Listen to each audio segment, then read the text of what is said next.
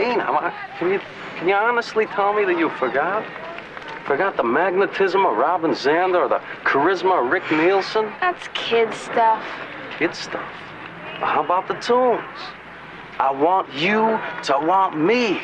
The Dream Police. Da-da-da-da-da-da-da. Your mama's all right. Your daddy's all right. But just seem a little bit weird.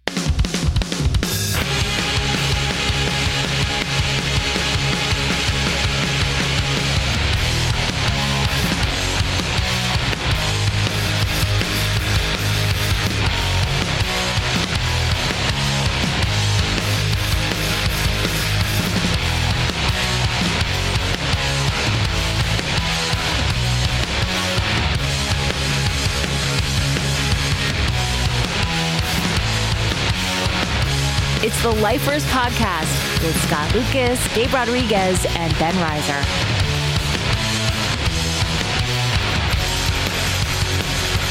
And now, here's Scott, Gabe, and Ben. Gabe, holy moly, where are you? I'm on the other side of Florida, the Atlantic side. Are you quote unquote home? This is my home. This is my abode where I'll be for the foreseeable future. For the next month? No. The GMP headquarters is stationed in Orange Park, Florida. So what you're telling us, Ben, are you seeing this? What he's telling us is, this is not a hotel that you're in. This is my house. It's a little messy. We're unloading, unpacking, getting stuff together. The office is coming together. I'm going to start resuming orders because we have some stuff coming down the pipe. Oh, down my the pipe, God. Down the pipe. I am dying. I look at me. I look like Steve Bannon. I feel like I haven't taken a shower in a week. I haven't shaved in at least 30 minutes. It's been crazy. Crazy all the stuff that's going on. I'm crazy busy today. Working on that stupid movie. Ben, what? So we got the movie, Married Men show coming up. Gabe, when is that Married Men show?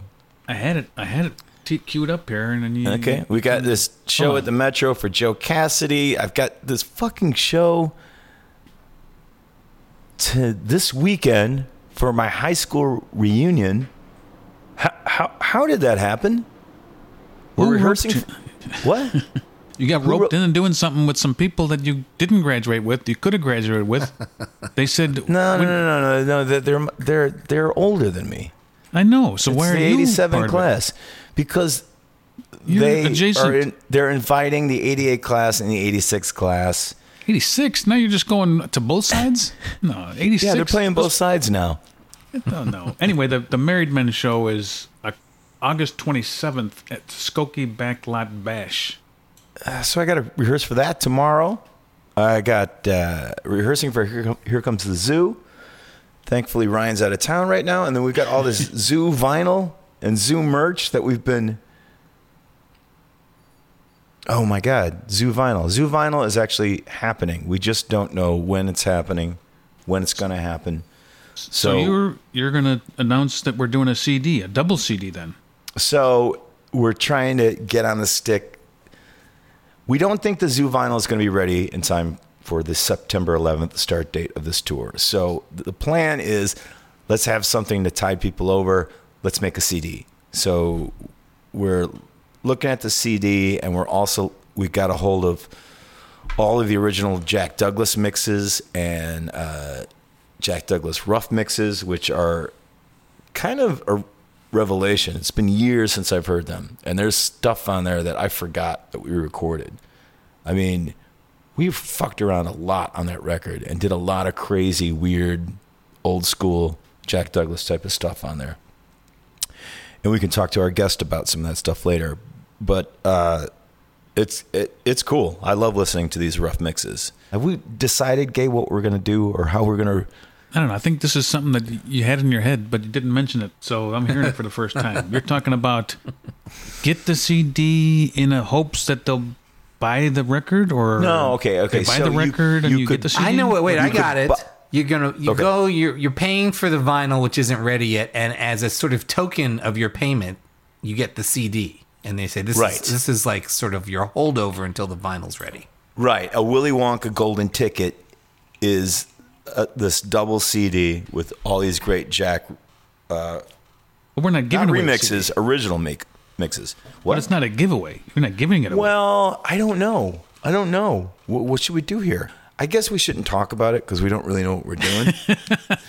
But we also got some T-shirt designs, which I think are pretty fucking brilliant. There's some good stuff coming. There's some good stuff, and it's coming. But we got to whittle it down. I know, because you said that the last tour, the Lifers re-tour, that there was way too much merch. You couldn't handle it. So we got to make it simple. It was a lot. But you're getting merch crazy again, like you didn't remember how crazy it was last time. You're calling me merch crazy? You're the merch craziest son of a bitch I've ever met in my life. I have to be. That's my nickname. Road Dog / merch crazy man, whatever. Merch crazy son of a bitch? Is that your nickname? Listen, I've been off the merch train for a little while because I've been, crossing the country a few times. Now that I'm back in business in one spot, let's get this. All right, so you think we can get away with 3 designs? Is that what you're trying to say? No. Let's not get nuts. Let's do 2. 2 designs, but we have this MGM logo tee that haven't even let the guys try it. It's the ladies first on this one. Remember? Man, there's too much stuff going on, Gabe. No, it's not too much. If I don't get this movie done by the end of this week, I'm going to blow your brains out. Yes, but we got to get the master in the can for this Zoo CD. I'll give you a master in the can. You know what? I can't even see movies. Like look at Ben. Ben's like, it looks like you're making fun of me, Ben, but I know you sympathize. I do sympathize.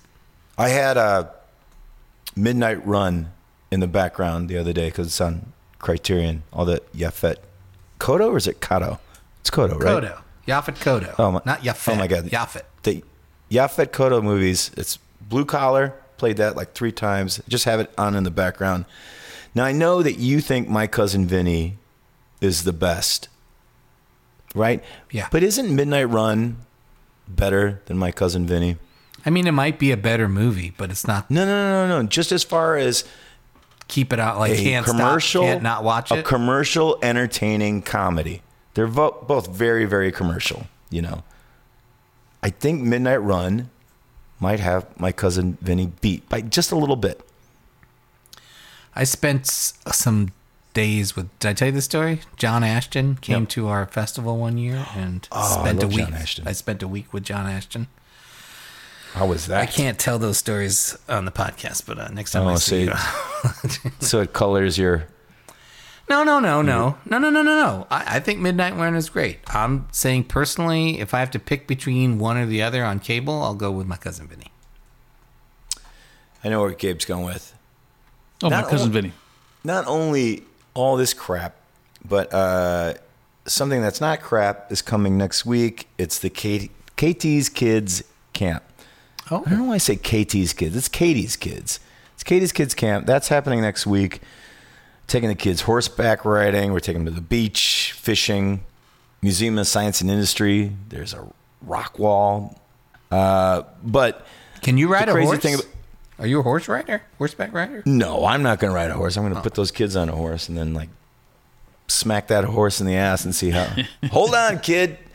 But the thing that's fucked up this year is the transportation costs are way up, of course. So 80% of the cost for each kid is transportation. It's crazy. And, we have to go get them. They can't get to these places that we're taking them to.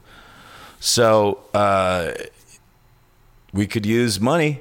So if anybody wants to donate to katieskids.com, send some kids to camp, do it. If you're in, we would really appreciate it. But maybe we'll have Katie on next week to come on and tell us how it went. I know how it's going to go for me. She's been on the show. Katie's been on this show? Has she been on the show? No. Who did we get on the show that had something to do with Katie's kids? Herb. Oh. Kay Hanley? Maybe we didn't. Katie Hanley? So last week when we were talking to Kay Hanley, Ben, you were talking to Smack about the best 70s movie love song theme, or best 70s or 80s movie. What did you say it was? Ready to Take a Chance Again from Foul Play. And who sings that? Barry Manilow. That's why I brought it up. Oh, the Barry Manilow thing. Yeah. Gabe, do you know this fucking song? No, I don't know this stuff. Can we hear this? Sure. Barry Manilow? This is the first time we're going to play Barry Manilow on the podcast? I might get flagged for content here. I hope we do. Might get flagged for being a fanalo. Oh, look at him. Look at him. It's ultimate Manilow. I thought it said illegitimate Manilow. You remind me. Oh, come on. I live Oh, yeah. safe from the past. I'm hearing it. And doing okay, but not very well. I don't think there's enough reverb on his voice. No jolts, no surprises. No crisis arises. My life. Well, I want to say this is not the right version. What is it? There a different version? Oh, here. Well, it's the opening credits for Would you like to take a shower? You remind me I live in a shell, safe from. What's different about this version?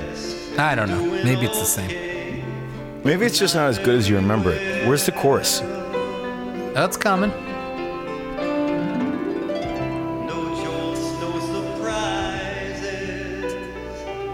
Burgess Meredith. Have you not seen Foul Play? I'm sure I have. I just watched Silver Streak yesterday for the first time. Had a good time. For the first time? I think so. Wow. I saw that movie like 50 times when it came out. Here's the chorus.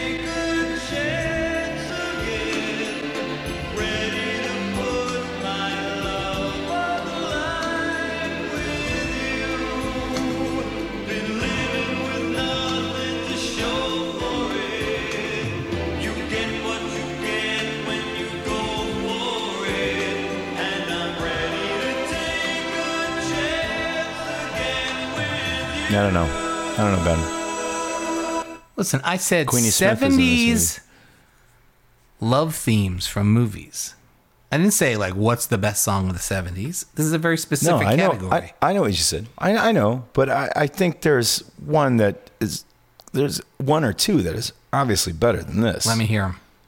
What do you got? What did you say? What did you say last week? Evergreen. I like this better. What's the other one? You like this better than Evergreen? Yeah, How? I don't know. I'm not a huge Evergreen. In what way? Play Evergreen from A Star Is Born and tell me. I got it. Play the version where she sings it with Chris Christopherson. It's the one that's in the movie, right? Right. And love. Gabe doesn't know if he can handle this, is what he was saying, I think. I don't know. Gabe, what do you... The song what do I you was going to say, Endless Love. Yes. First of all, Endless Love I don't too. think is the 70s, and third of all, fuck Endless Love. You said 70s and 80s is what you said. Did I? You said that. Well, never mind what I said. Look at this.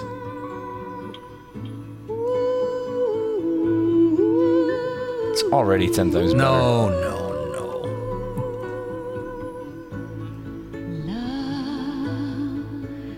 Soft as an easy chair. I'll take The Way We Were over this. If we're going to talk about Streisand theme songs.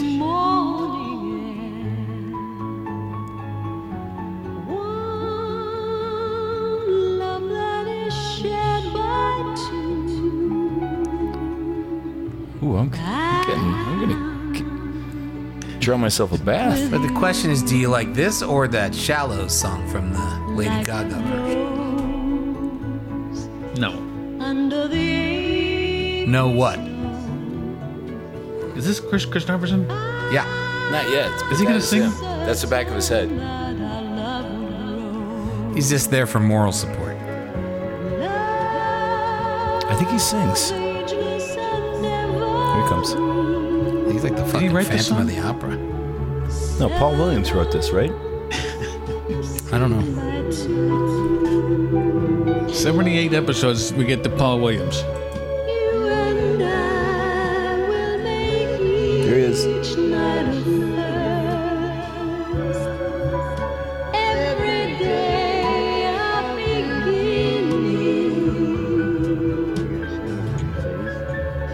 Were they together?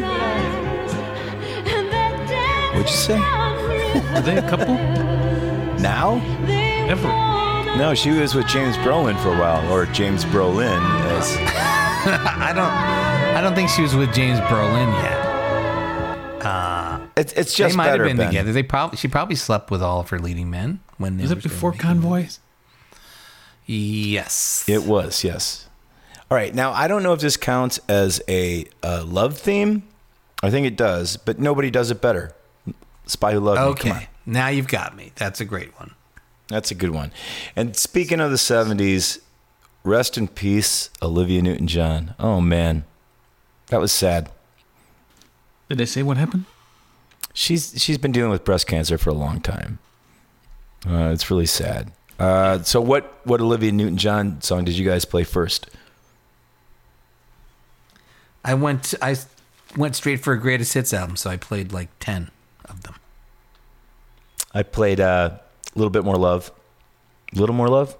I go straight to Xanadu every time. Xanadu's a fucking jam. The song Xanadu. Yes. Yeah, the movie's horrible. It really is. And I've tried many, many, many times. You've never Most made respect. it through? No, dude. No, it's unwatchable. I guess maybe the first Olivia Newton-John song that I was into as a kid, and maybe I would say, okay, that's the one, is that I Love You, I Honestly Love You. It's crazy. When you hear that song, it's almost too intimate, you know? You're just like, you can't listen to that song with other people around. It's so private. It is one of the greatest vocal performances you'll ever hear in a pop song. Unbelievable.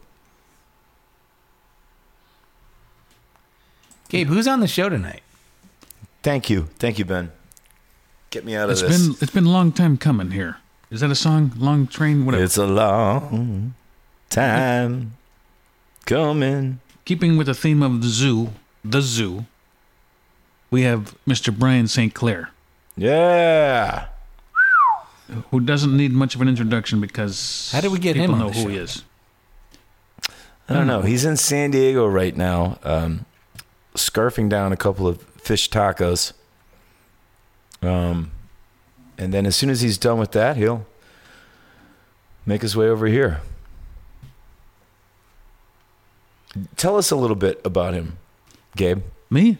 I can tell Yeah. you this much. When you told me that you had him coming in to audition to play drums, and you said, do you want to come or whatever? I said, yes, I want to be there. And I sat in, and there was not much communication at all. All it was him sitting behind the kit.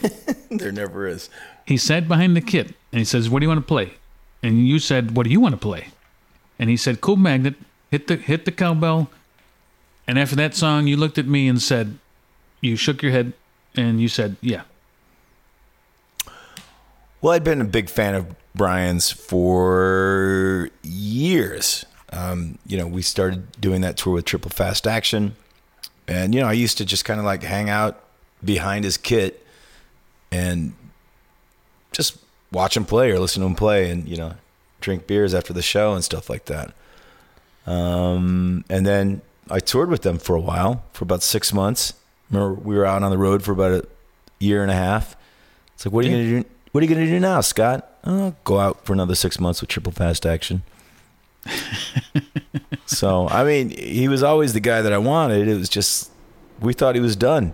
He was out with Cheap Trick, Liz Phair, all that crap. I think I did the math right on this. He's the drummer who's on the most Local H studio albums as of this date, right? That's right. He's on like That's 4 right. plus the No Fun 4. EP. Right. And he's also the drummer who I guess was in the band the longest amount of time so far. It's true. True. Not a lot of people bring that up. Thank you, Ben. Thank you for being a producer and doing the math. Because the merch guy is not going to do the math. I don't like to do the math. I collect the money, I give it all to you, and you do the math. Wait, what the fuck? You're supposed to do the math. No, I hate doing the math. Number one, the top job in doing merch is math. Well, selling merch, yes. Selling merch, yes. But creating merch, procuring the project to make sure it happens, getting it logistically from one place to the next, it's not math. That's the part that you enjoy. Yes, that's the old tour manager in me. Drop shipping this crap to make sure. Again, tour manager, most important part of your job is math. Making sure that we get paid the right amount. No, the most important thing in tour managing is time. Because time is money. Who the fuck told you that? Scott, what's the reason? The tour manager fairy? No. What were you going to say there? What's the drum part that you think of first when you think of Brian St. Clair? What's his signature drum part? His best drum part on a Local H record? Yeah, Local H. Nobody gives a shit about any other stuff on a Local H podcast. I don't know. Like, just Brian is like the Terminator when he plays. He will not stop. Like, I've seen drummers run out of gas, but Brian doesn't. He'll like start at a certain point and he just will go on, and it's relentless. I don't know. I don't know if that's a question for me. What about you, Gabe? I've always, when I think of Brian's drumming and how it kind of came to the forefront, I think of 12 Angry Months a lot because, stuff like Taxi Cabs just is so drum heavy in my mind. One with Kid is a pretty amazing performance. Yes, the one with Kid, it's like you have to think to listen to it because it's on another level. Yeah. Like for me, honestly, my favorite Brian performance is his drums on Heroes. And he's not doing anything really crazy technical, but not David Bowie's Heroes, but Triplefast Heroes. Did I say that? But just the way he plays it and just the way he just crushes it. To me, that's what Brian does, So Here Comes the Zoo was his intro, to the band. And so the first song is Hands on the Bible, and it's triple tracked. Double wasn't enough? Double wasn't enough. We decided we're going to triple track this shit. Triple track the drums. He triple tracked Hands on the Bible. Yes. And you're hearing all three tracks in the finished product. Yes. So you got the one in the center, and then you got the ones on the outside. Oh, I didn't even know that was a thing. That's awesome. I was really into Fleetwood Mac. Hey, everybody, it's Brian St. Clair. Hi, everybody. Hey, Brian. Gabe, you have a tan.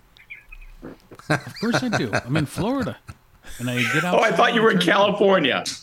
He thought you were in California, but you're in Florida. If you ever come to Florida, you should look him up. Where are you at? I'm on the Atlantic side in Jacksonville area. Okay, yeah, I'll see you there in probably a few weeks or something. Oh, you're going to Jacksonville? Yeah. Oh. With Cheap Trick and Rod Stewart. Okay, so you're still out with Rod Stewart.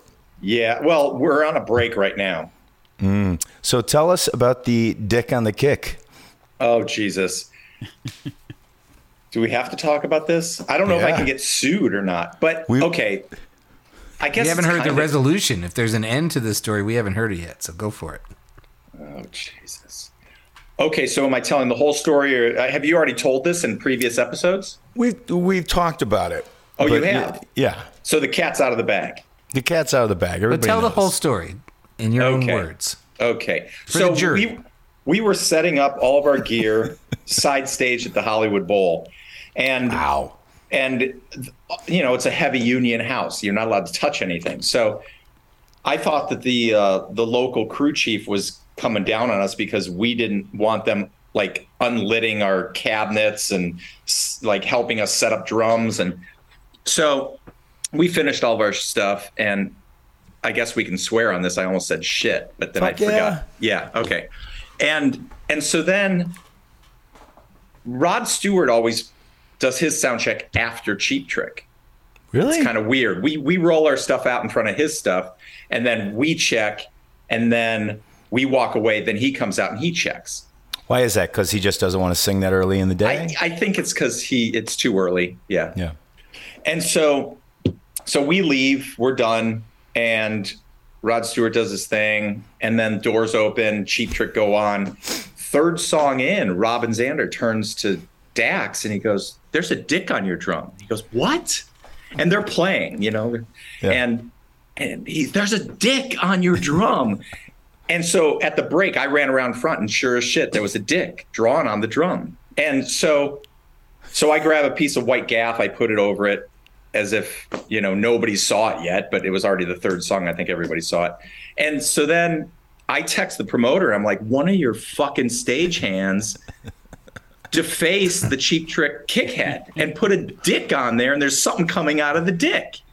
And he was like, no. I was like, yes, you need to get to the bottom of this. I want them fired. I want whatever we can do, I want done. So halfway through, probably about maybe 5-6 songs later, he texts me. He goes, "It wasn't our crew." And I said, "Who was it?" He goes, "It was Rod Stewart. We have him on video." Fire him. And so I just couldn't believe it. I was like, "I want to see the tape." He goes, "I can't show it to you." I was like, "I want a copy to show management." "I can't give it to you." So they were holding it and they wouldn't let me see it. But yeah. So then their production manager came back and talked to me, and he said, "This isn't the first time this has happened." Clearly. Yeah. And there was our truck driver saw a big dick drawn on their harp case outside, and he took a picture and sent it to us. He's like, "Does the dick look like this?" I was like, "That's exactly what it looks like." So I guess that's his tag. So whose dick do you think it is? I mean, whose dick is he drawing all over the place? Oh, I don't know. Because it's horrifying. Yeah. You've seen the picture. Yeah, you sent me the picture, remember? Yeah. In fact, when this podcast comes out, instead of a picture of you, it's going to be a picture of that dick. Oh, awesome. No. Cut out the Cheap Trick logo, though. But Rod Stewart has had something going on with dicks for a long time now, and stuff that comes out of dicks. Oh boy. So has he mentioned it? I mean, does he talk to the band at all? No. Well, I think he's talked to them. I'm never there when they cross paths backstage, so I don't know how much they've talked, but he knows that we know that he did it, and he does. I don't think he cares. He just could care less. Of course. So what we do is we instead of putting a new head on, we leave that so Rod can be proud of his artwork every night on stage. Then when we do a Cheap Trick headline show, we'll cover it with white gaff.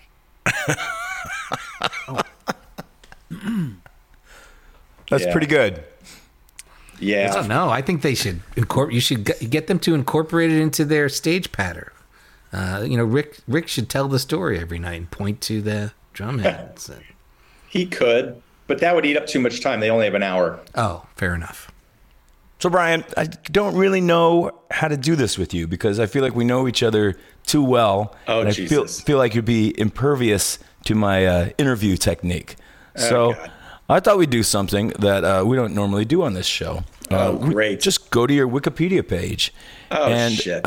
Brian has a pretty good Wikipedia. Did you write this, Brian? No, somebody started a million years ago. I don't know if it was Mike Rosenquist started it, maybe. Oh, maybe. Yeah. A long time ago. All right. Then things have been added. Yeah. Well, let's check this puppy out. Oh, Jesus. Brian St. Clair, born in May 1960-something, is an American drummer best known as a member of the rock duo Local H. Hey, that's you. Yeah. From July 1999 until October 2013. Does that check out? July 99? Yeah. That doesn't sound right. Yes, that show. Someone needs to update that. No, the Rockford Waterfront show was like August 99.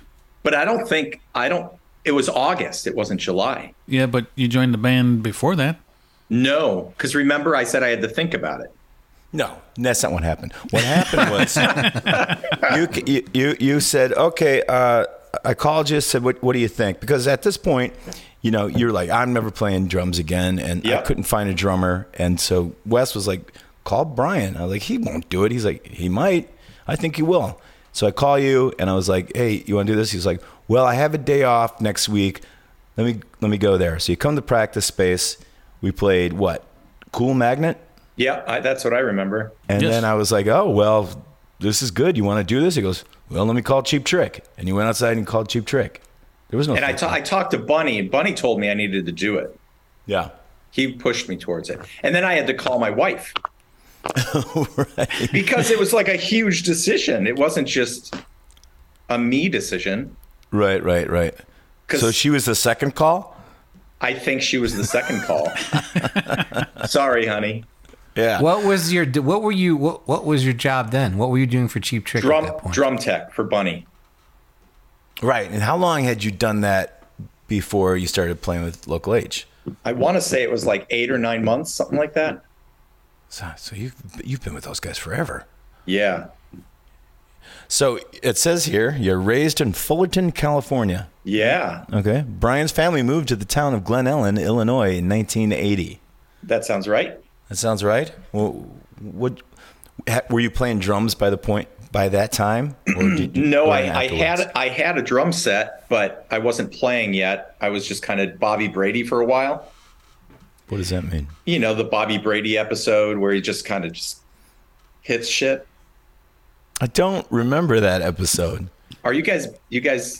I've seen I've seen them all. I mean, I can play that game. I don't remember. Oh yeah. Remember, we always used to play that game. It was like, I know what episode this is. You try to figure out what episode it is before everybody else. I'm really good at that game. I don't remember him banging on pots and pans. Oh, it was on a drum set that his parents bought him a kit, and it was a disaster. He was just making noise all the time. So that was me. Bobby Brady had to be the ugliest kid of all time. I mean, he looks fucking crazy.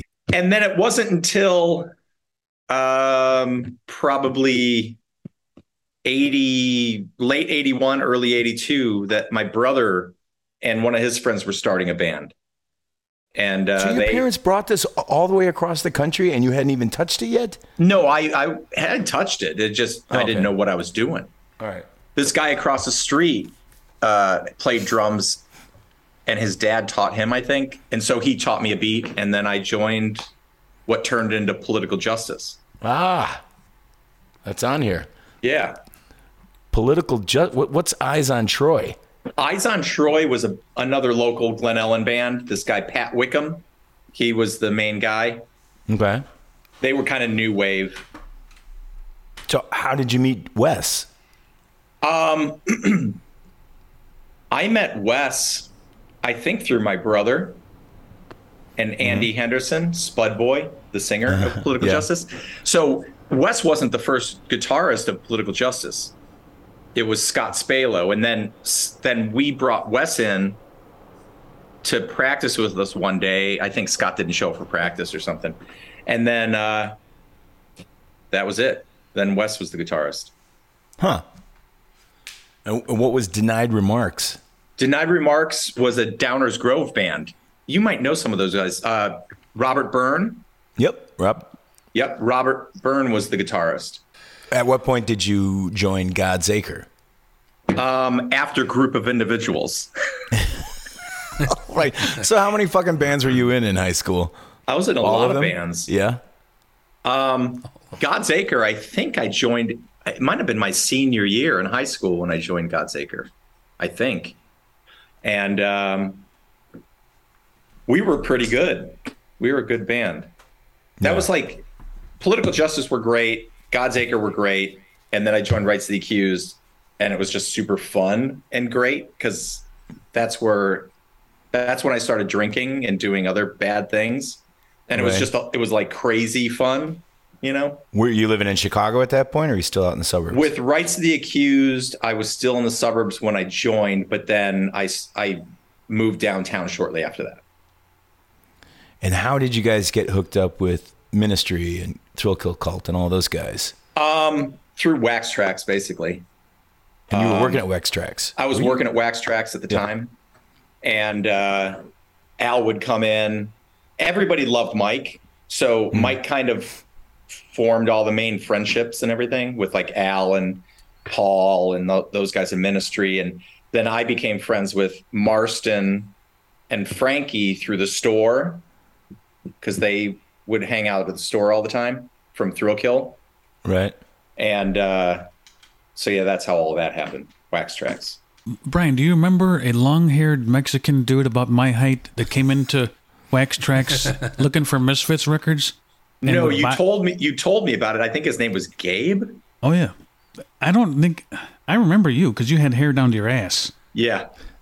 And you had, I don't know if it was your personal collection or if it was the record store's collection, but I bought some records from you. Okay. For money back then. You don't remember this? I don't remember that. Was it records from like a list that were on the bulletin board? I don't know. Or were they singles? Were they singles in the rare section behind the counter? I don't know if they were your personal collection or if they were the record store's collection, but you were the guy. It was like, I got to see that dude about getting the 3 Hits from Hell 7-inch. And I did. How much did you pay? Maybe $20.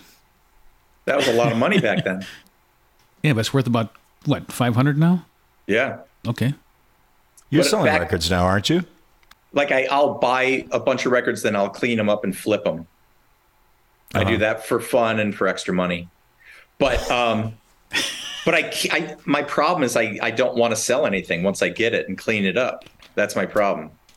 Well, you sold all of your records like what, 20 years ago? It was when Triplefast broke up. I had to sell all my drum kits and my records so I could move to New York. What's involved with cleaning up a record? Describe that process. Well, people could YouTube this stuff if they were really interested, or we could waste time on this show. We could just talk to you, and if it's not good, we'll cut it out. Yeah. See, this makes sense because you might not know this. I know Ben doesn't know this, but Brian paid for his wedding with Star Wars figures. Yeah. So when he was a kid, this is the kind of kid that Brian was. He would buy 2 of every Star Wars figure, one to play with and one to save and keep in the box because he was going to get married someday. No, it's because they look cool. It was like something to hold. You could look at it and they like all the characters on the back, and it just looked awesome. The foresight of a little kid doing that, it chills me to the bone, Brian. It scares me. Yeah, it was worth it. Yeah, apparently. So here's something I didn't know. In 1988, you were taken on tour with Ministry. Let's talk about that. You become close friends with Al, who took them in the studio to sing backup vocals on the 1000 Homo DJs record and put the band... Well, this I didn't know. And put the band in his video for the song Stigmata from the Land of Rape and Honey, where St. Clair played drums, Herb played bass, Wes played guitar, and Mike jumped around and yelled. However, it is very hard to see anyone other than Mike due to all of the fog produced by the fog machine on the set. Yes, that was at Medusa's. Yeah? Yeah, it was filmed at Medusa's. That's it? That's it. So how was it going on tour with Ministry? It was a lot of fun. Ogre from Skinny Puppy was there. Trent Reznor was there on and off. Wow. The regular Ministry guys, like all those guys. And everybody was out of their minds. Was Joe Kelly there yet? No, that was before Joe Kelly. But Jerry Rogers was our tech on that. Wow. And I don't think he knew how to tech. He didn't do anything. He just kind of stood there and looked intimidating so nobody would jump on the stage when we were up there. Right. And how long was that? How long was that tour for? I think that was like I think it might have been like a 3-week tour because it was split into 2 parts. We did the first half, and I think the Skate Nigs did the second half. How did Rights of the Accused break up? What was that situation? We couldn't get another record deal. We made we made another record at Jay's Garage, Jay O'Rourke's studio in Chicago. Right. And we shopped it, and we went and did the new music seminar, and Joe Kelly was at that one because we played with Red Cross at some club, and I just got totally shit-faced, and I went into their dressing room and I started puking everywhere. And they came in and I started screaming at them, telling them to get out of my dressing room. And what'd they say? So I think they just stood there and they waited for someone to get rid of me. And so Joe Kelly and Dave Fry put me in a cab, gave the cab driver money, and said, drop me at this address and make sure he gets inside. And I woke up at Dave's office in New York. So the guy was nice enough to actually not just throw me on the curb. He got me inside somehow. Wow, this sounds suspiciously like another story that we've heard before. Uh-oh. But we won't get into that one yet. Okay. So next it says, Kid in St. Clair formed Triplefast, who released several singles on indie labels and a full CD on Capitol Records. And one on D-Bone, blah, blah, blah, blah. So how did that happen? Like, did Wes just call you one day? I've got an idea for this band.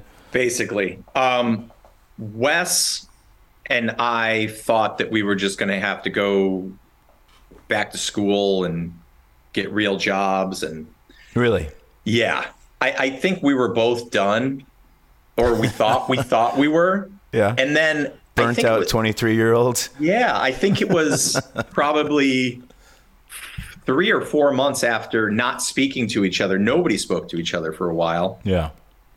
And he just said he had an idea for a new band. Would I be interested in playing drums? And I said, sure, why not? And at a party, Brian Blockenshire introduced me to Kevin. Mm-hmm. And then Kevin introduced us to Ronnie. How long did it take before people started sniffing around, like major labels and stuff like that? Not very long. It felt like an eternity, but I think it was like 2 years, which is actually really quick for the people out there that are trying to, do this. Right. But you guys have been in other bands together. So it like maybe it would happen a little quicker. No, because nobody wanted Rights to the Accused. Why would they want a Rights to the Accused spinoff? Right. Well, it wasn't a Rights to the Accused spinoff. Well, no, but it was, I just don't think any labels knew who Rights to the Accused were to begin with. So we were kind of, the only reason anybody found us was because of Local H and Veruca Salt and Liz Phair and Material Issue. See, I don't remember it that way. Like, Veruca Salt was out there, but like you guys were out there too before we were, right? Gabe? No, when Triplefast went to record our album in New York City, Ham Fisted was already out. Yeah, but that's just because we were faster. we did a faster turnaround, but I don't think that we were. But that was one of the direct reasons for labels coming there. You were one of those bands that were signed before, Fig Dish and Triplefast and I think Loud Lucy. You guys were signed before those bands. Well, when did Triplefast get signed? 94. It was the same year. Wasn't it? Yeah, it was pretty much the same time. I mean, it was probably months apart.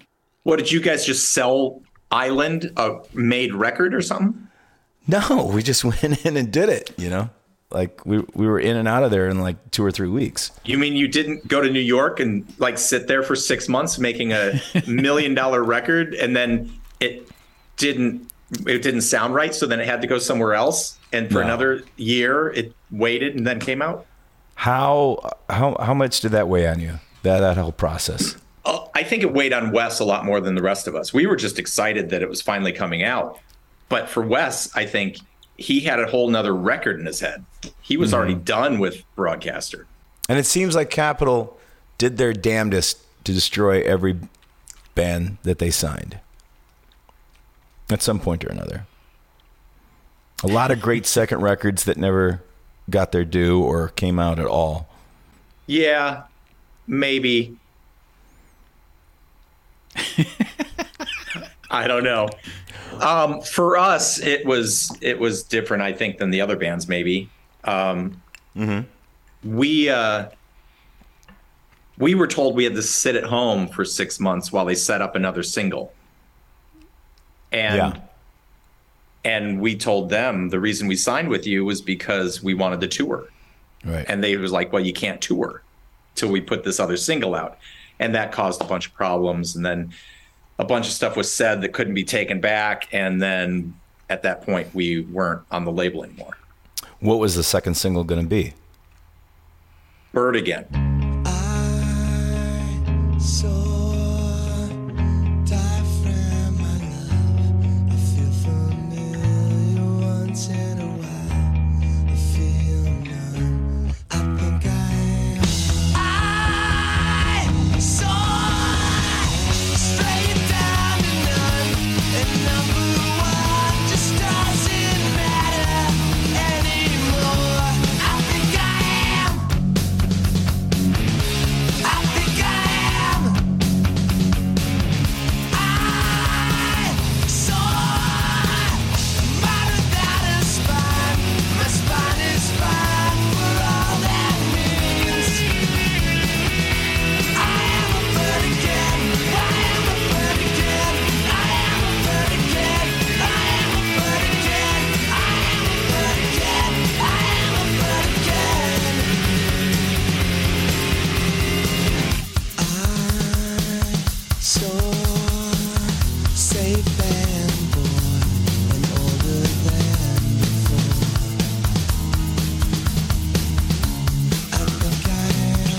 I scream out of tune and turn. And number two just doesn't matter anymore. I think I am. I saw stupider than dumb for everyone. I think I am. I think I am. I am a bird again. I am a bird again. I am a bird again. I am a bird again. I am a bird again. I am a bird again. I am a bird again. I am a bird again.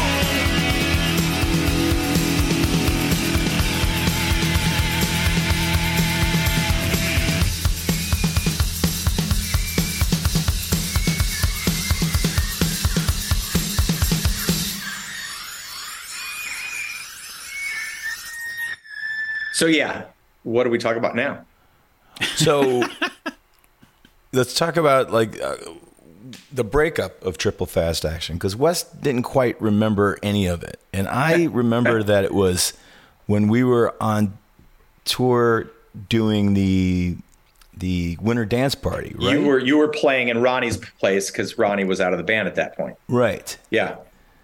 And that's when it happened, right? Yeah. That's when I made the decision to leave the band. Right. What was going on then? Well, Dave Fry was bankrolling us. Mm-hmm.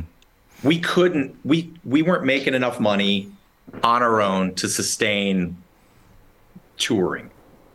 When we had capital, they were giving us money to tour. It's, for those of you that don't know out there, it's called tour support. Mm-hmm. And so without capital, we didn't have that big bank card. And Dave started funding us and paying for things. And it just started the hole kept getting deeper and deeper. And we didn't really see, getting picked up by a major and, having this tour support anymore. And I felt personally guilty that we were allowing Dave to do this. Right. I mean, it was pretty amazing that a manager would do that to begin with. And he kept saying, don't worry about it. It's a tax write-off. Right. And so I made the decision. I was just like, I'm moving to New York to be with Laura, and, I would be more than happy to teach any drummer whatever I need to teach them to be in this band. And I think Wes said just flat out, if you're not in the band, I don't want to be in this band or something. Or I don't want to continue. Right. And so I thought for sure they were going to get another drummer. I didn't think it was going to end the whole thing. Oh, really? I never in my wildest dreams did I think Wes would hang it up because I was moving to New York. And, the other thing is, and I thought about this after the fact, like years later, me and you were able to do it, me living in New York and you living in Chicago. Right. But the difference there was that Local H had a name for themselves. Local H had like this following, and we could play wherever we wanted and there would be a draw. Triplefast would play in St. Louis and, Sullen would show up, and we would go to like some other Kansas City and 10 people would show up unless we were playing with somebody. So it would not have worked even if we decided for me to live in New York, and, it just wouldn't have worked. Right. It still must have been hard though, because I felt like you guys were getting more traction on an indie label than you ever had on a major. And it felt like at that dance party, the winter dance party thing, like things were starting to happen in an indie small way, so it must have been tough to make the decision. Yeah. But at the same time, I think that you can only have somebody bankroll you for so long. And I mean, if you have no guilt over that, I mean, I don't know. It's just right. It says something about you if you got no guilt about something like that. It's a bad situation to get into. Yeah. Yeah. So after that, you went to be the drum tech for Bunny Carlos of Cheap Trick. Yes. And you were credited on Cheap Trick's Silver DVD. Yep. I remember that show. Brian has been the tour manager for Liz Phair, Brazilian Girls, Mickey Free, Triplefastaction, and Local H. He has also been dubbed one of the hardest working drummers in rock history. So let's talk about the Liz Phair tour. Oh, okay. What do you want to know? I don't know. I mean, had you known Liz before you started working? Never met her once. Yeah. It was, were you with Provident Financial? Yep. Provident? Okay. Mm-hmm. Do you know Rit? Did you know Rit? I don't know. So Rit liked the way that I did the Triplefastaction books. Uh-huh. So he suggested me to Liz's manager, who was Doc McGee's brother. Right. His name was Scott McGee. Right. And I went in for an interview, and they said if I wanted the job, I could have it. So I took it. And then I didn't have to sell that goddamn fucking record collection, Gabe. And I didn't have to sell any of my drums or anything, because I got that job within like the first month of living in New York. I couldn't believe you had done that. You told me you were doing that. I was like, you're out of your mind. Why? Why would you do that? Because I thought I didn't think I was going to get a job in a year. I thought it was going to take me a long time to get a job. How long did you work for Liz? I did the whole Lilith Fair tour, and then I did. Who else is on that? I knew you were going to ask me that. Sarah McLachlan was headlining. Lisa Loeb. No, was she? She might have been. He doesn't. Sounds right. Okay, Amy Lisa Mann? Loeb. Sheryl Crow. No, it was Missy Elliott was there. Missy Misdemeanor Elliott? Yes. Wow. That was cool. And the girl that was the singer of, not the Cranberries, what was the name of that really bad band? I never liked them. You're not talking about the Cardigans, are you? What was the singer's name? 4 Non Blondes? No, she went solo, and she became really famous solo. Linda too. Perry. No, I don't know. Become famous solo. What's the matter with you?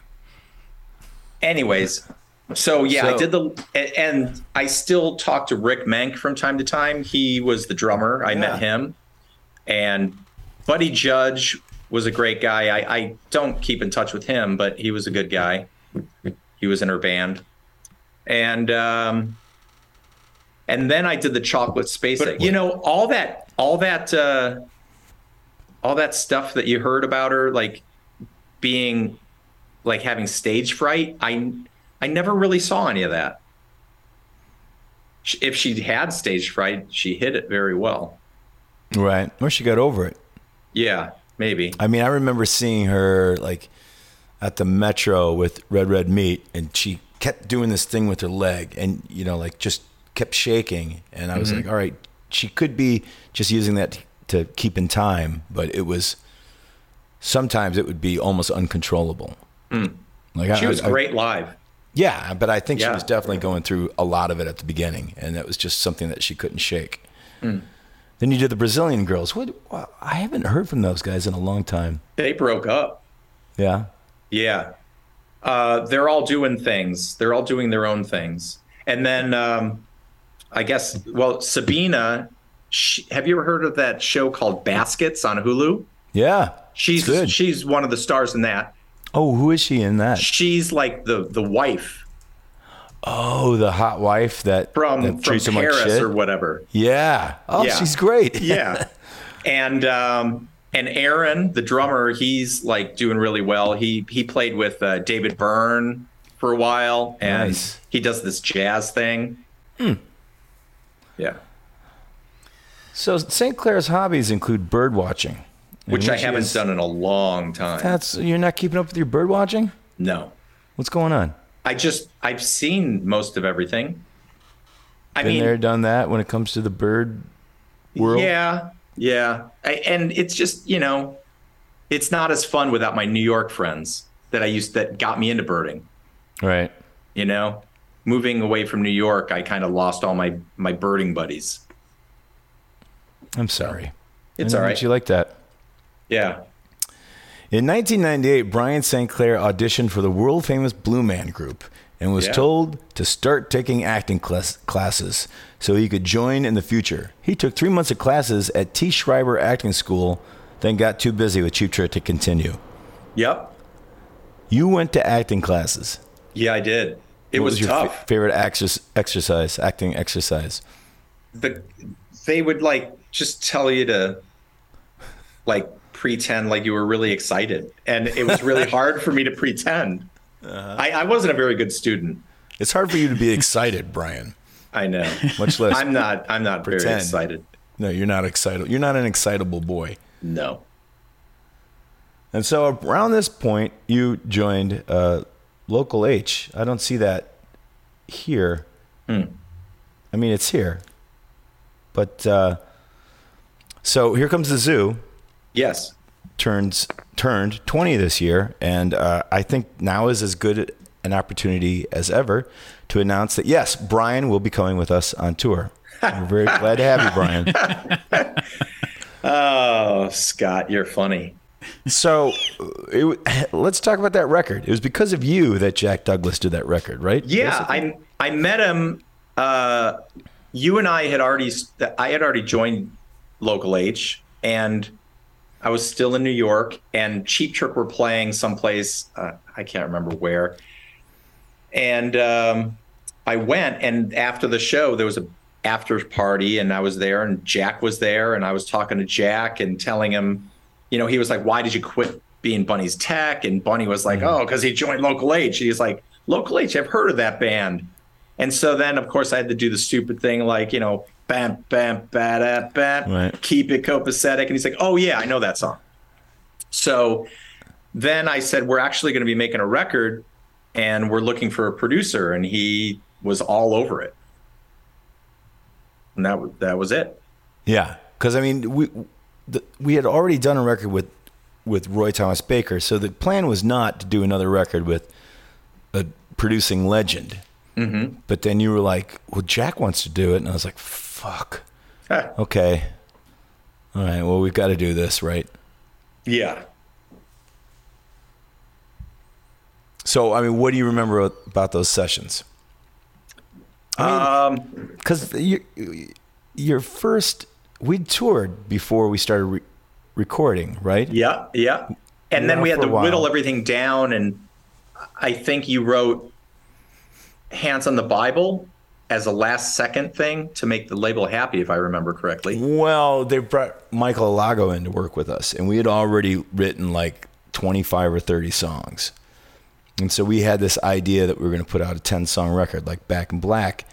And then Alago came on, and he's like, yeah, I think you need a couple more songs. And I was like, fuck you. No. And then I went to go see Almost Famous. And I came out of that, and I, kind of grounded me. And then, we went to the practice space, and we wrote Hands on the Bible. So what was the other song? What was the other late edition? What would you have me do? Really? Yeah. That wasn't one of the first songs? No. And I didn't think anything of what would you have. I was like, this is a throwaway song if there ever was one. And they went nuts for both of the songs. I was like, really? Because like my plan with Hands on the Bible was like, all right, you want a single? I'm going to give you the most fucked up single we can write. That's not a single. And they're like, no, this is great. I was like, you're kidding. So both of those songs. And so then I was kind of like, well, I don't really dig What Would You Have Me Do? So then that's when we came up with the whole idea of the big coda. Yep. I remember we were playing New Year's Eve, and I had to go to the practice space to load up, and it was cold as shit. And so it was, hold tight. It will be cold tonight. It's New Year's Eve, all that kind of crap. Wow. That was it. Cool. But loading in, I mean, we first started loading in New Jersey. It is what it is studios, right? Yeah, that's right. Was it Weehawken? Weehawken, New Jersey, right? Yeah. And I just remember Jack built this huge, long. Well, I don't know if it was him or Jay Messina. They built that really long thing off the kick drum, right? And they put all those tarps over it, right? And they mic'd the very end of that. Yeah. So I thought that was kind of weird, but Roy did that too. Did he? Yeah, I don't think so. That was like a classic rock trick. Yep, that's a classic rock trick. I don't think his was as long as. I don't think Roy's was as long as Jack's, but yeah. It was in the same vein. Okay. I remember everybody coming in and recording with us. I don't remember a lot in between. I think I was just overwhelmed. Yeah. I don't think I enjoyed myself a lot there. Why not? I think the pressure was on. I think it was just there's a lot more pressure on a drummer that just joins a band that's already established than a band that he's been in forever. Yeah, but see, I didn't feel like you felt any pressure. I was going crazy with pressure. Like I couldn't hack it, but I didn't feel like you were going through anything at all. I thought you were just like, oh, this is great, this is fun. And meanwhile, I'm over there going, I'm miserable. Like if only we could have told each other we were miserable. And I remember you throwing up into the voice coder thing or whatever it's called. What are those called? It was a vocoder? talk box. A talk box. Okay. Yeah. I remember you threw up in that because it like vibrated your throat or something weird. Right. Yeah. You threw up. And then I remember you or somebody said, well, let's just wash it off and return it. And I think somebody returned it to Guitar Center. Use that on Baby Wants to Tame Me? Is that what it is? Yeah. Mm-hmm. Yeah. I mean, that record doesn't sound it doesn't sound like it's an experimental record, but we were experimenting on that thing all the time. A lot. I mean, didn't Jack do the spinning microphone thing at one point? Yeah. Did he do that? Or was he doing the microphone spinning? Or was that Jay? But what was the point of that? I think he was trying to recreate something he did with Aerosmith. Yeah, there's a lot of Aerosmith tricks that he was doing. Because I had just read that Aerosmith book, and I was just kind of like, do this, do that. Tell me about this, tell me about that. Tell me about working with John Lennon. I was listening to the Jack mixes to approve something today, and that Fish. Oh, that's great. Baby Wants to Tame Me. How did that happen? Because it goes across the stereo field back and forth. Were there two mics and you were like going back and forth against two mics? I don't remember there being two mics, but I I listened to that myself recently, and I thought that was a really cool thing that we cut out. It might have been too much at the time, but now that people are so used to the original version, that'll be kind of refreshing to hear something as different as that.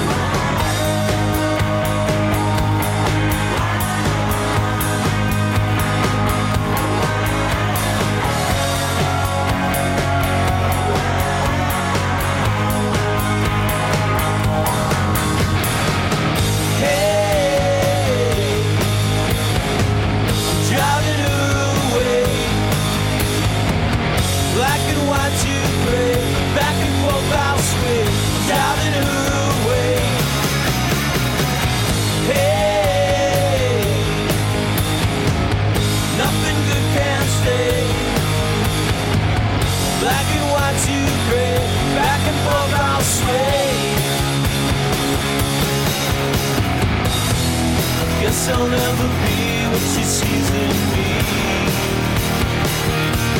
Baby wants to tame me.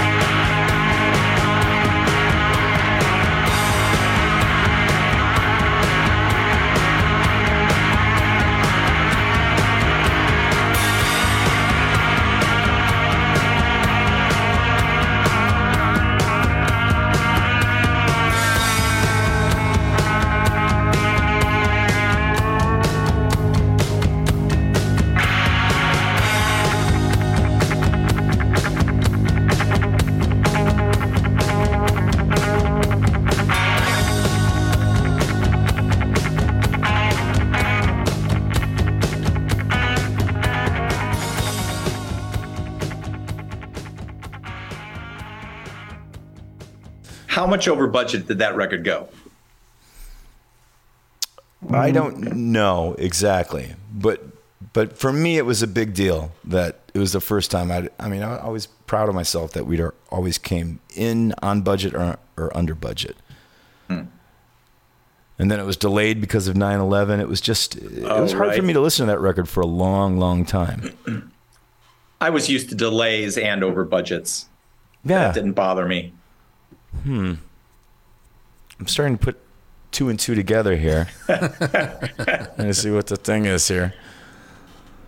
So then what's Wikipedia got to say?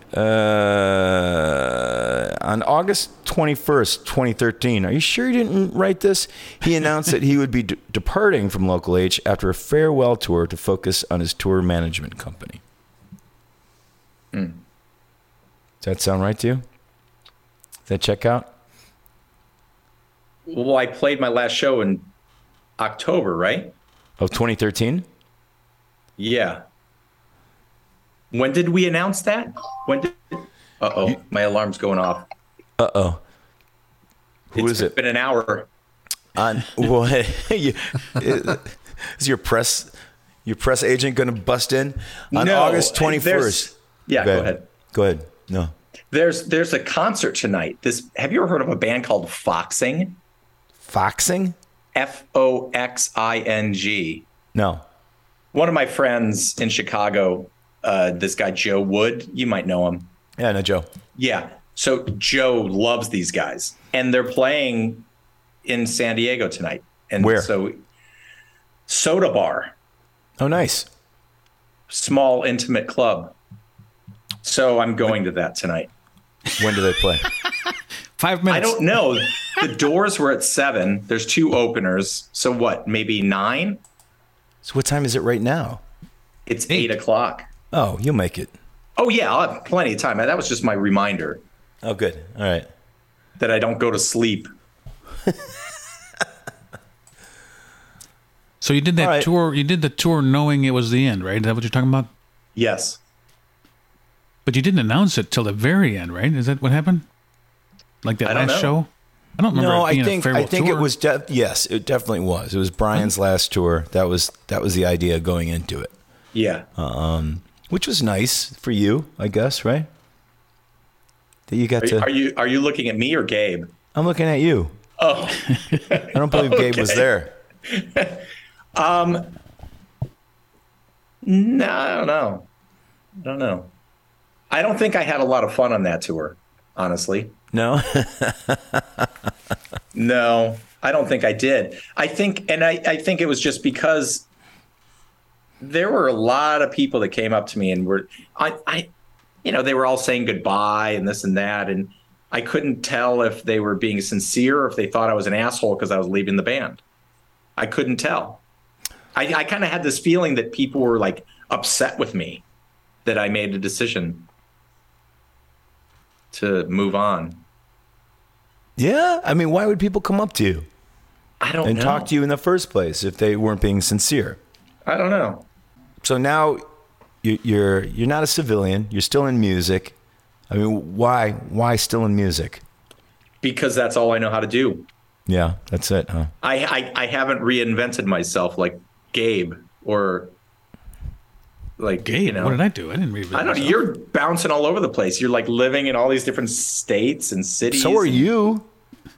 Not really. I moved to New York and then I moved to Michigan. You've been living out of a but you're on the suitcase road for all the 25 time. years. Yeah. You're on the road just as much as you ever were. Yeah, but I don't have to ride in a cargo van. I ride in a bus. Easy. I ride in a bus and I fly and yeah. And I don't have to load in my own shit. It's somebody else's shit that I have to load in. Mm-hmm. It's just, it was time. Yeah. And I think it was better for both of us as well, honestly. Sure. But I'm talking about you. I'm talking about you playing drums. I'm talking about, you getting the itch to be a musician. Because honestly, man, you're one of the best musicians I've ever played with. You know, and it's got to be tough to give. Oh yeah, of course you are. Stop it. And it's got to be tough to, you know, just let that lie there sometimes. I mean, I know you're playing that Cars cover band, but, you know, so that's got to scratch an itch. I played one show with them. We rehearsed a bunch, but we did one show. It's just I don't play drums when I'm at home. We've got a drum kit in the basement, and it just kind of collects dust, you know? Yeah, but your kids are playing. Yeah, they play, but they're playing keyboards and guitars and stuff. They only play drums once in a while. It's not their main instrument. No. All right, so you don't miss it? I don't miss it at all. Okay, so last question. Who is more vehemently opposed to a Triplefast reunion, you or Wes? Wes. It's Wes. It's Wes. Really? Yeah. Go on. Tell us more. Well, you know that, as a lot of your viewers or listeners probably know, is that Triplefast did the Cattlemen Don't reissue. Yes. And what they might not know is that we're working on another record. It's going to be a triple album with all the material prior to Broadcaster that most people haven't heard. It's lots of music. And me and Kevin have talked about it, and we both said basically, you know, I think Kevin really wants to play live. Yeah. I would just like to get in the studio with Wes because I know he's got more in him. Yeah. And we've got all these songs that aren't even finished. There's a whole bunch of songs that have music, but there's no lyrics or anything, no melody. And we could easily do an EP tomorrow. It would be really easy to put together. And I would be down for that. As far as playing live, I don't know. I don't think that's as important as maybe just getting the music out. I think it would be fun just to record with the guys. And Wes doesn't want to do that either. And see where it went. I don't think he's 100% opposed. I think he's probably 95% opposed.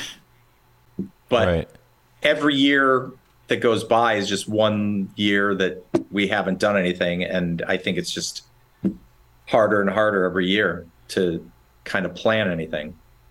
Because we're all getting older. Sure. But, you know, like absence makes the heart grow fonder. I mean, you know, you guys go in, do an EP, put out a reissue. Next thing you know, you're headlining Riot Fest. Oh, geez. Who knows? Weirder things have happened.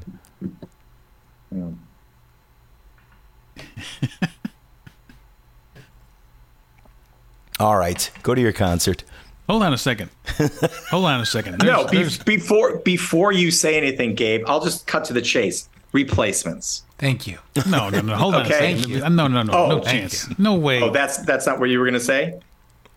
That's something else. But replacements, come on, Brian. You're better than this. I don't have one Iron Maiden record in my collection, but I do have replacements albums. God bless you, Brian St. Clair. Do you like any Iron Maiden songs? Murder in the Rue Morgue. There you go. At least he likes a good one. That's my favorite song by them. That is Herb's too. Yeah, it's true. Is it really? Oh yeah. I tried getting Rights to the Accused to cover that, and nobody wanted to do it. Herb would have. Here's my impersonation of Herb. Murders in the Rue Morgue. Was that it, Gabe? Was that your big question? No, we can't leave this hanging out there. It's like a dingleberry waiting to get wiped that hasn't been wiped. So listen, Scott, you know the whole story. Bring it up. Let's get it out in the open here. There's a story about Rights of the Accused when someone in a hotel room did some stuff that was kind of filthy. Scott, go ahead. Here's the whole reason we have you on the show. You're here to clear it up. Who left the poo in the hotel room next to Herb's head? It was next to his feet. Okay. Wasn't next to his head. All right. Spoken like a man who did it. Go on. What did Herb say happened? Well, it's like Rashomon at this point, but Herb said that it was you. Wes said it was you. Herb said everyone said that they accused Herb. Herb took the blame. That's not true. That's not true. Herb owned up to it before anybody could even say anything. He wasn't sure. No, what first you happened, guys thought it was Carcass. Because Carcass left, so you thought it was probably Carcass. Okay, I forgot about Carcass. And then they said, Herb, well, why did you do that? And then Herb goes, well, I guess I did. He didn't own up to it. He said, well, I guess it must have been me, because that sounds like something I would do. But it wasn't him, was it? No, it wasn't. So, I don't know how many years later, we played this game called Truth Time. Uh-huh. And I just out of the blue said, truth time, I pooped. And Herb gave me the biggest Charlie horse in my arm. I still feel it right now. So what the fuck? Like, we just thought it'd be funny to do that? What was going on? No, we were having a good time in New York, and we were staying at some place. I think it was called like the Star or something hotel or something. I don't know. Anyways, and it's where all the bands would stay because they had parking on site, and you got to back up against a wall and protect all your gear. So we all went over there after one of our, it was like a CMJ show or something. And there was a party with a conga line involved. And I don't remember anything about conga lines or parties. All I remember is that we were all completely out of our minds. And I remember waking up in the middle of the night and running to the bathroom. And then after I was done, I realized that maybe something came out on my way to the bathroom. So I took a shower. I threw away my underwear. Actually, they were boxer shorts. Thank God. And so then, and then I went back to bed. Next thing I knew, I heard like Wes screaming at Herb. And so who was I to like, I mean, Herb was already admitting to it. So I was like, all right, cool. That's the end of it. How long did you hold the secret in for? I Longer than the crap. It was probably at least 2 or 3 years. Oh, I thought it was like 20. No, because it was Rice Accused were still a band, and we were on tour when I. This is Brian. He's like, I don't want Dave Fry to carry the load of Triplefastaction, but I don't care if Herb carries my load. Oh boy. All right. So yeah, I was the pooper. Well, I almost forgot about that, Gabe. Thanks. No, this was going to get up there. This was going to get on the podcast. Well, that was the whole point of having him come on. I thought it had something to do with Here Comes the Zoo. That too. Well, I guess. Maybe. This was more important. No. All right. Foxing. Here I come. You got anything else? Got anything else for us before you leave? I heard that the band members of Foxing cry on stage. Like really cry while they're playing. Why are you going to this? I don't know. I told Joe if they start crying, I'm leaving. I'm not going to sit there and watch a bunch of like guys crying on stage. Have you seen any? Are you listening to anybody you like? A lot of Brazilian music. Oh yeah. Yeah. Wow. I like Brazilian music now. How'd you get into that?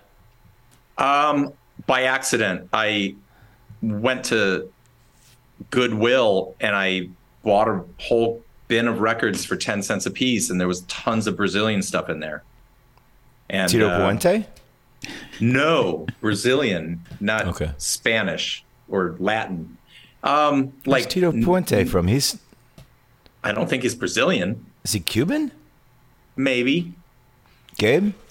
What song is that that he does? Tequila. I don't know. I'm thinking of another guy. What did you guys listen to and bond over in the van back in the days? Nothing. Brian Bon Iver. wouldn't allow. Fuck that. I never listened to that ever. Bullshit. Bullshit. I never listened to that. Shit. Bullshit. Bullshit.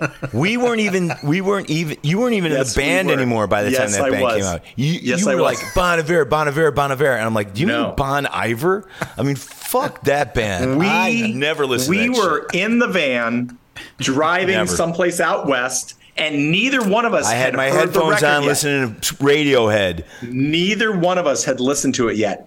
And I had it on my phone, and I think you Still had it haven't. on your phone. And we said, oh, well, let's listen to it now. Let's check it out, see what the hype is. And I remember we both thought it was like yacht rock when at first. We were like, but then we listened to the whole record. We actually listened to that whole record together. First time No. yes. I remember that. It made me puke.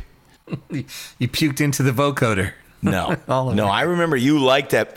I remember you liked that band, and I was like, "This is shit." No, we both found out about them because they won a Grammy or something, and we both didn't understand the hype, and we both were curious enough to listen to that record, and we both listened to it together.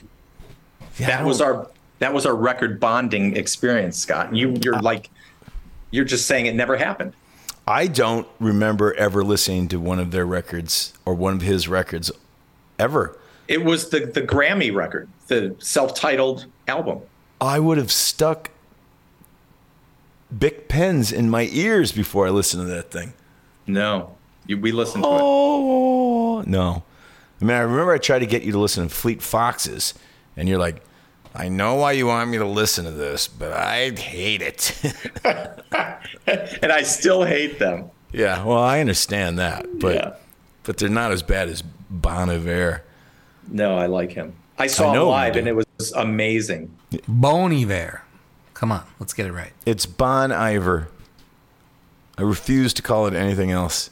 It's a Wisconsin guy. Yeah. Really? Oui. And his name is Justin, I think. Ugh. Aren't they course from it is. Eau Claire? Yeah. Cheap Trick reference right there. Konnichiwa. Yes. So now you just get to listen to Cheap Trick every night. You sick of it Every yet? night. No, never. I'll never get sick of Cheap Trick. What song do you not want them to play anymore?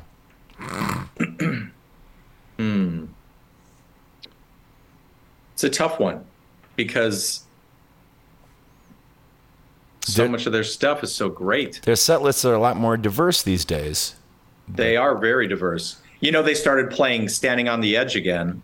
And Oh, really? I forgot how much I love that song. Yeah. Yeah. They did a Vegas run. They did some shows in Vegas, and they did like each night was a different decade. Uh-huh. So That's a good idea. yeah, it was cool. Like they pulled all this shit out, and it was just so great. How do you get sick of Cheap Trick? I never said I was sick of Cheap Trick. I know. Yeah, but what the real question is it Cheap Trick or Cheap Trick? It's a great question. That's the real question, Brian. I say Cheap Trick. What do know they you do. say? I think that's how they say it. They've never corrected me. Is it Cheap Trick? I think it's Cheap Trick. I always Cheap thought Trick. it was Cheap Trick. Cheap Trick. It might be. I don't know. We'd have to ask Rick. Is there a third way to say it where you Don't emphasize either. yes, don't emphasize both. Both, Cheap yeah. Trick. That's kind of hard to do. No, Cheap Trick. How do you not emphasize either? Cheap Trick. It's hard to No. say. Did I There's do no it? way No? in the There's English no language way to that do you it. could not emphasize. Cheap Trick. No. Is that it? No. Cheap Trick. Cheap Trick. Can't do it. It's All tough. right. All right. All right. So if you're going to queue up a Cheap Trick song for the outro, which song are you going to choose? Well, we don't like to do that. We only like to do songs that our guests have played on or written. Okay. But if it's So, okay to play a Cheap Trick song, if the guys are okay with it, we'll do a Cheap Trick song. I don't know if they're okay with it. Why? You're worried about someone getting sued? You just played a Bobby Brady video. Well, that might not. That's okay. Okay. Fuck Bobby Brady. But it's just out of respect. We're trying not to do that. Okay, in that case, then you have to end with Cooler Heads, because that was my favorite Local H song that I performed on. I was going to ask you, Brian, what was your favorite song you played on? And you just Cooler answered. Heads. And it never came out. It did. Wasn't it on that No Fun EP? It's on the No Fun EP, but you wanted it on... I wanted it on Zoo. On Zoo. And I did. And I was like, I don't think there's room for it. And in the years since, I've come to really think that Fifth Avenue Crazy is not a very good song. So I'm like, could have put it there, but we've been rehearsing for the tour, and the most fun song to play is Fifth Avenue Crazy. Really? It is a blast. So I'm thinking I was wrong. But so then after that, we put out the EP, and Brian's like, well, it's got to be on the Half-Life EP, right? And I'm like, yeah, well, we got Stick to What You Know, and then it could only be 4 songs on the EP. He's like, well, let's have 5 songs on the EP. It's like, that doesn't really work. It's got to be 4. He's like, well, that doesn't make any sense to me. And so then we put out the No Fun EP, and Brian's like, well, and we recorded it. And I was like, yeah, you know what? We got to put this thing happened in Iraq, and we got to put President Forever on there. And you were like, does that mean you're bumping Cooler Heads? I was like, yeah, I think we should. He's like, no, definitely not. I told Laura it was going to be on this record. It's got to be on this record. It's a good song. It's is fun. Thank you, Brian, for making it happen, because it is good. Be sad if it had never come out. Yeah. I am not saying it never was going to come out. It could have come out on PJ Souls. Cut.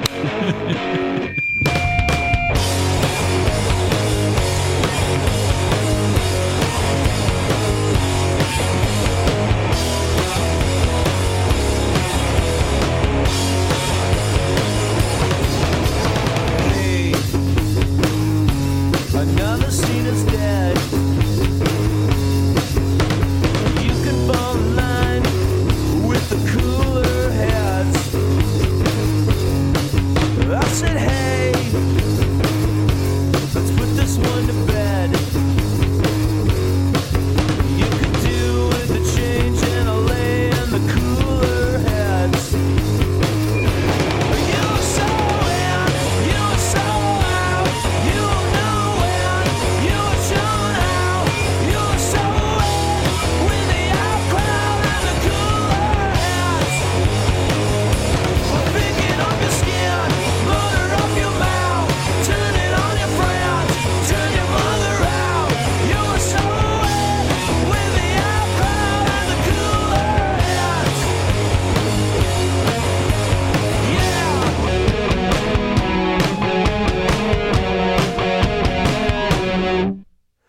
Hey,